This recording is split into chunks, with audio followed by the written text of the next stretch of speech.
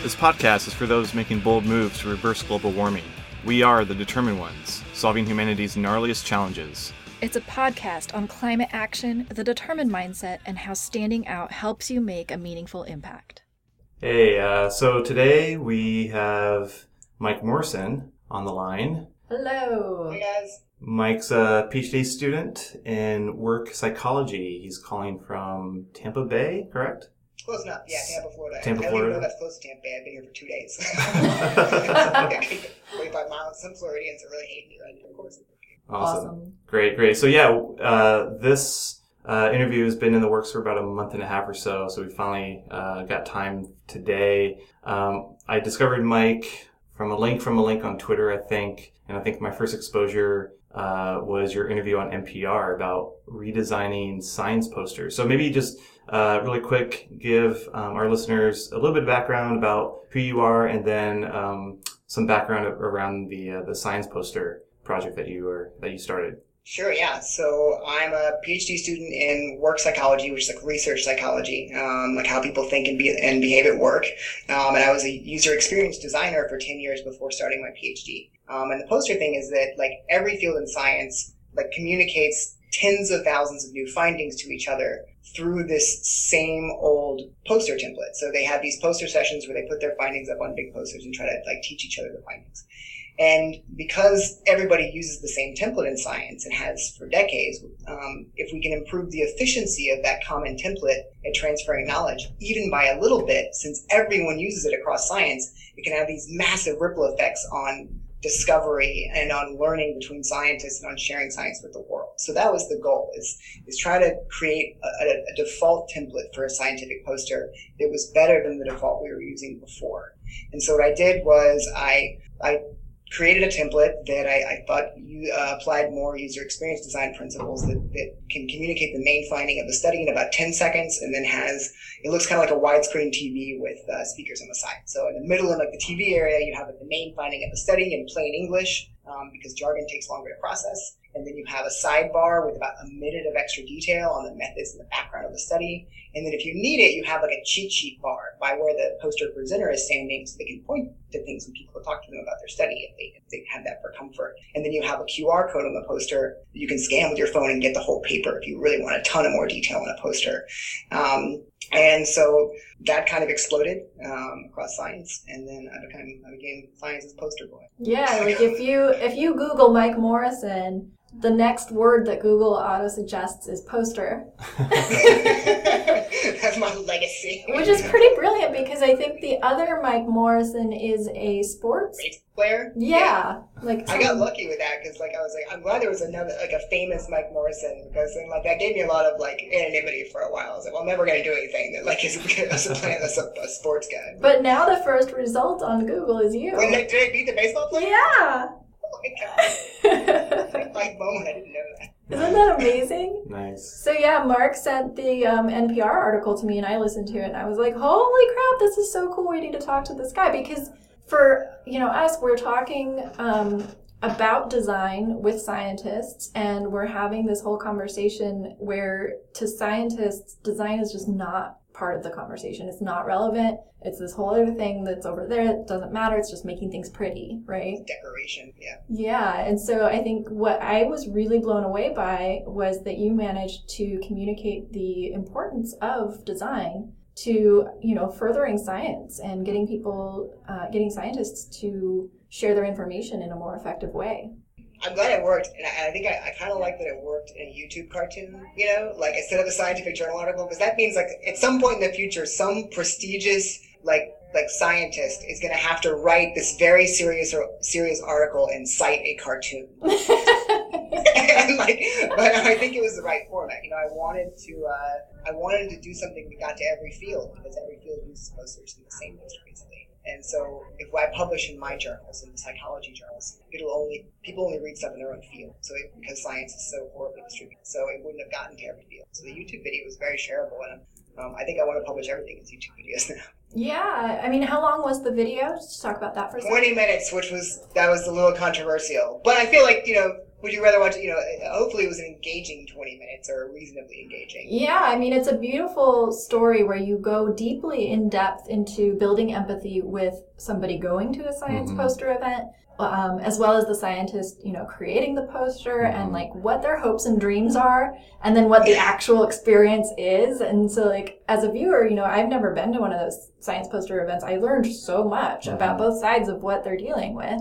And so it just makes, That's step one of user experience design, right? Is that empathy. Exactly. Yeah. So I'm also an ex-user experience designer, so I'm really excited to hear that some of the principles that we've been trained in are now making their way into the science field. I'm glad I did him justice. That's actually like been what I've wanted to hear more from other UX people, because like did I do it justice? Did I use the right principles, right? Yeah, other UX designers say I didn't go far enough. I watched the whole thing. I thought it was entertaining, and I read some of the comments about it was too long. But no, I feel like the video really did what Sarah was saying, capture the empathy of the visitor going to these events, the scientist behind the table, and then he just like perfectly got into what an ideal state would be if they did design a better poster. And so yeah, picking up what Sarah mentioned about just the work that we're doing with design and messaging, I'd love to get your take on why it's important for scientists to create better messaging and even design that resonates with the everyday person, the people that are, outside of their own industry, but those that are, just people that we interact with on day to day. Why is it important to have better messaging and design in this space? So I think a couple of things. One, like if you create something that works for the everyday person, it's usually like a scientist, an expert's going to be able to understand it too, right? But if you create something for an expert, first of all, the expert's not going to understand it as well as you think he will. And second, like it's going to abandon the other audience. But I think there's research on how even experts prefer plain language. Everybody wants to be talked to like a human. Even people in that subfield still, like when you'll watch the esteemed scientists and they'll look at a model right in their field or some complicated theory, and you'll see them do this, like, okay, so that means that when I'm in a bad mood, this happened. They'll translate it in their head out loud, right? So everybody does that. So if you do that for them, you'll actually communicate your ideas to colleagues and to everyone else better and faster. You're reducing that cognitive load of having to pre-translate. Having to translate. You just do it for them. And as for the why piece, I think that there's some career orientation in science. You get in, you just want to publish papers, get tenure, get your job, whatever, make your money, and like get the approval of that big scientist, right? See, like get the prestige and the status, like. And I felt that way too my first year of grad school. I was like, oh man, like if only like a big legendary professor could tell me I did a good job, but my life would be complete or whatever. And like there's that drive, and for that drive, that leads you to like conform and speak in jargon and try to be complicated and try to sound smart, right? But like the other drive is like the difference you wanted to make in the problem, right? Like that change you wanted to see in the world, that pushes you to choose your scientific topic. And if you have that drive, and if you embrace that drive to really see change with what you're researching, then it's on you to communicate it. Then you start needing to find ways to get it out wider, to get more than the 7 people who are going to read a journal article, to get a bigger audience than just the 15 people that show up for a session, right? If you believe in your science, you want to get it out because you want to see the change. And I think finally, when you do see that change, when you do see that impact, it motivates you to do it even more. And I think what I'd love to see in science is to get scientists to a point where they feel confident enough communicating that they do it well once, because that's all it takes. Once they see that reaction of doing science communication well, it just ignites that drive to get a bigger audience. Like I've seen people who were insecure about their scientific presentations get better and get a good response, and then they're like, how do I get this on YouTube? How do I, once they get the good feedback, right? So I think that's the goal, is really, if we can make scientists more confident in sharing their science, we can make them, what they should be doing is like just disseminating to the whole world and wanting to and enjoying it, and getting more fame and status and all that from it too, which is the other thing that careers, like you're going to get a better job, I think, if you establish yourself in that space. And to do that well, you've got to be a really compelling like advocate for your topic. That was long-winded, sorry. Yeah, no, that's great. Like, we want to talk to the scientists who are, fall into the latter category, like really care about making an impact and making a change in the world, and specifically scientists that are working on climate change issues. So, making that change in the world, making that impact is really, really important, and they need to be really, really passionate about it. And, the Determined wants to make those scientists super famous, they're... Yeah. Make them the rock stars. Make them billionaires. And they are. Yeah. Coming from the outside world into a PhD, these people are amazing in science, right? These are just brilliant, incredible, passionate people that no one knows about. Right. And and when they do talk, everyone's like, well, he's alien smart old scientist or whatever. And they need more, they deserve more of him. These people are, really doing groundbreaking stuff. And if people knew what they were doing, they would be celebrities. Well, and I think that's the thing that we're kind of at this really interesting stage right now where finally the general public is becoming more and more aware of it. We're kind of past the climate denial stuff finally.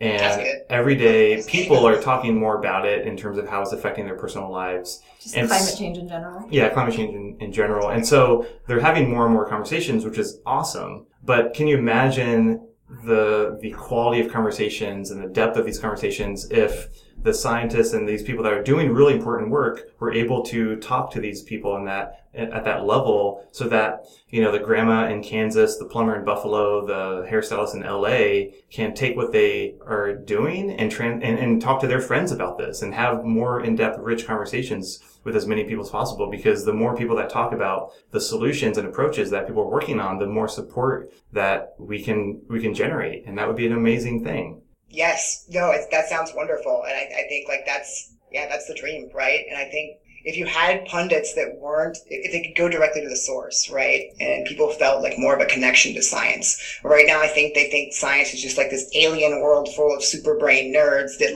release things that may or may not be good or whatever. But if they could see the people behind the science and talk and feel like they're talking to them, or, engage with them the way they feel like a personal connection to Brad Pitt or whatever, it would change everything. And I mean, even in psychology, we talk about how, if you want to change an attitude, you have to change the people, you have to change the referent, the person, who you're thinking of when you're drawing that attitude from, right? Sean Hannity would say this about that, or whatever, you have to change that, the person you're referring to in your mind, as your hero or your mental mentor or something like that. And if you could change that to actual scientists, whatever they said you would get that perspective of science more than any one finding. You would get that sort of orientation. And I think the final example, you guys know, I think there's Jim Bernstein. I think he was a Trump appointee that was going to take over NASA or something like that. Oh, right. And he was I think the controversy was a climate change denier, and then got appointed to be in the leadership of NASA.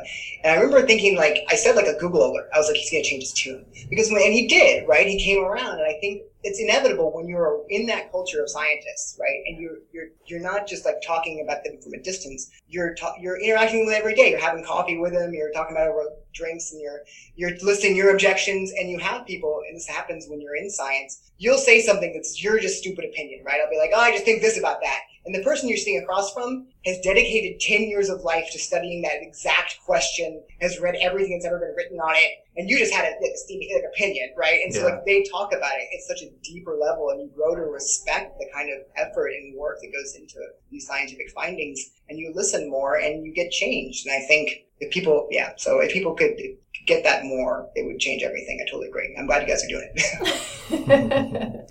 Yeah, absolutely. We noticed that there is sort of a lack of desire to talk about climate change in general, in the general public.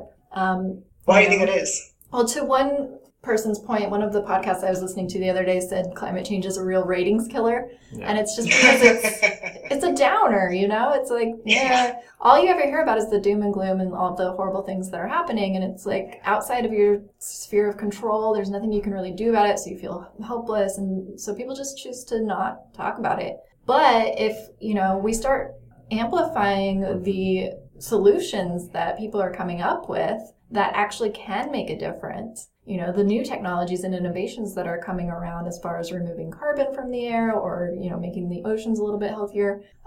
There's a lot of things that we can start turning up the volume on and making sure that people know about. And then they start talking about it as if it's not this horrible downer. It's this exciting new thing that's coming out. You see the carbon scraper boat or whatever. Yeah.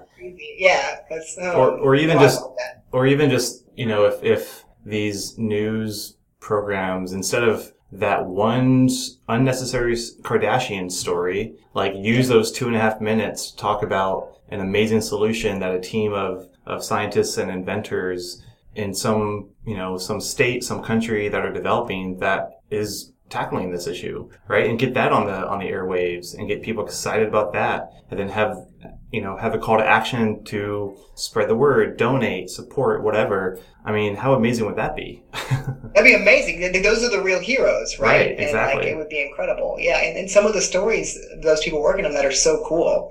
And you could sensationalize them, and they should. Yeah. I think, and I mean that human side of science too. I don't know if you guys remember like the discovery of the black hole image, like the computer scientists discovered what a black hole looks like, and like the image of her. Like, what'd you see? It wasn't like some like weathered scientist in his lab coat. It was just like this girl who looks like she could be one of your friends, sitting by a laptop, being like, "Check this out! I got a picture of a black hole." Right? Like, that's, if you're inside science, that's how all of us are, right? Like everyone is. Like, there's just people who are nerdy about something, right? And like the more the public gets an image of like bad science, I think the more they'll listen, and the more they'll think maybe I could do something too.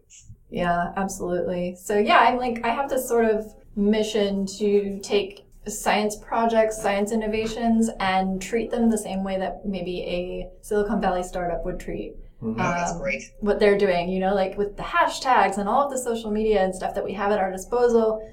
Maybe we throw a party and all this crazy celebrity endorsements, like just, why not? We feel like they need to be celebrated at that same level, if not more, than your typical celebrity who's just, why they're famous, I have no idea.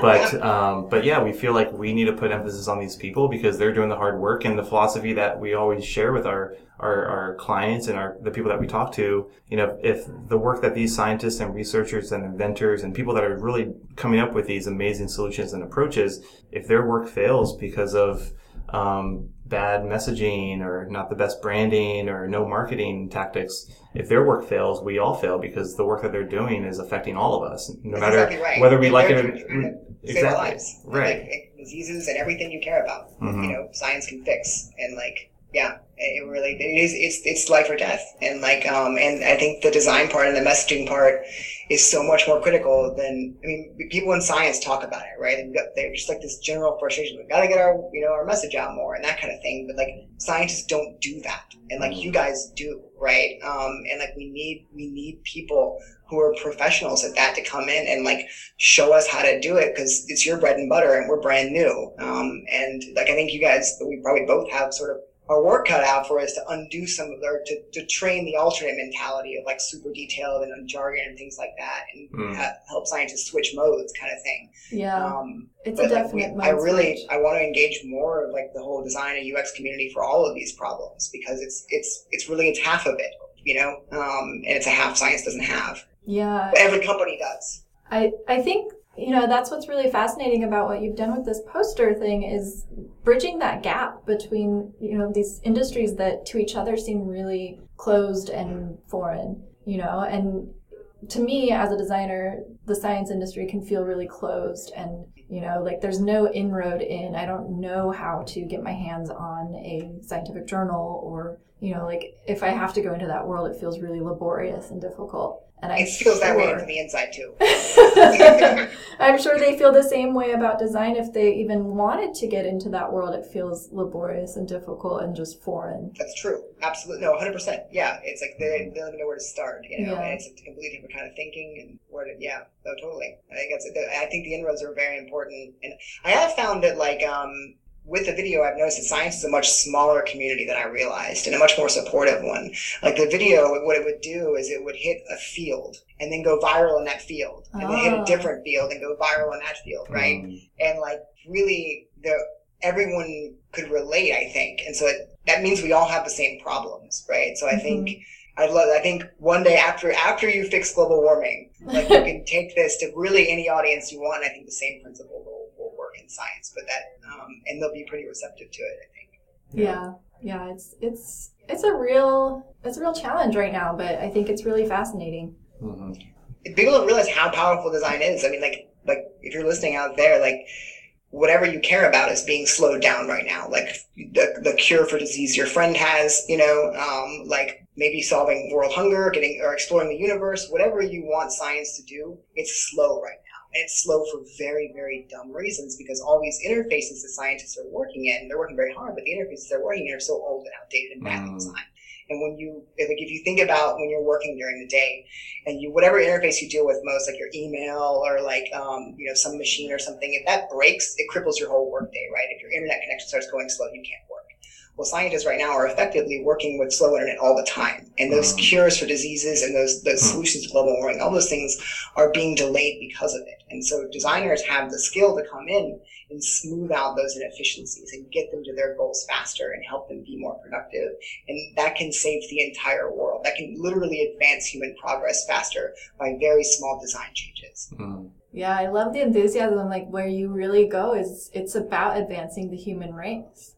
Of course. That's amazing. That's what science is, like if you were, that's the good news to me, is like very small improvements in the system of science can just improve the efficiency of the whole human race. Yeah. Okay, so you've been working on the poster thing as you're en road to this design, science needs design. And how long have you been working on that? Let's see. I guess probably it took about a year to do the first version of the video. Yeah. And then now it's been 5 months or so of the fallout's not the right word, but like the explosion. The viral explosion. The continuing mushroom cloud from that video. And then I'm working on the second video now. That really what I want to do with the second one, I think you guys like this, teach more of those principles. Say like, look, hate my layout. That's cool. Don't even use it. But like, here are the principles behind it. Here's the theory behind it, which you should like as scientists. Here's the design stuff.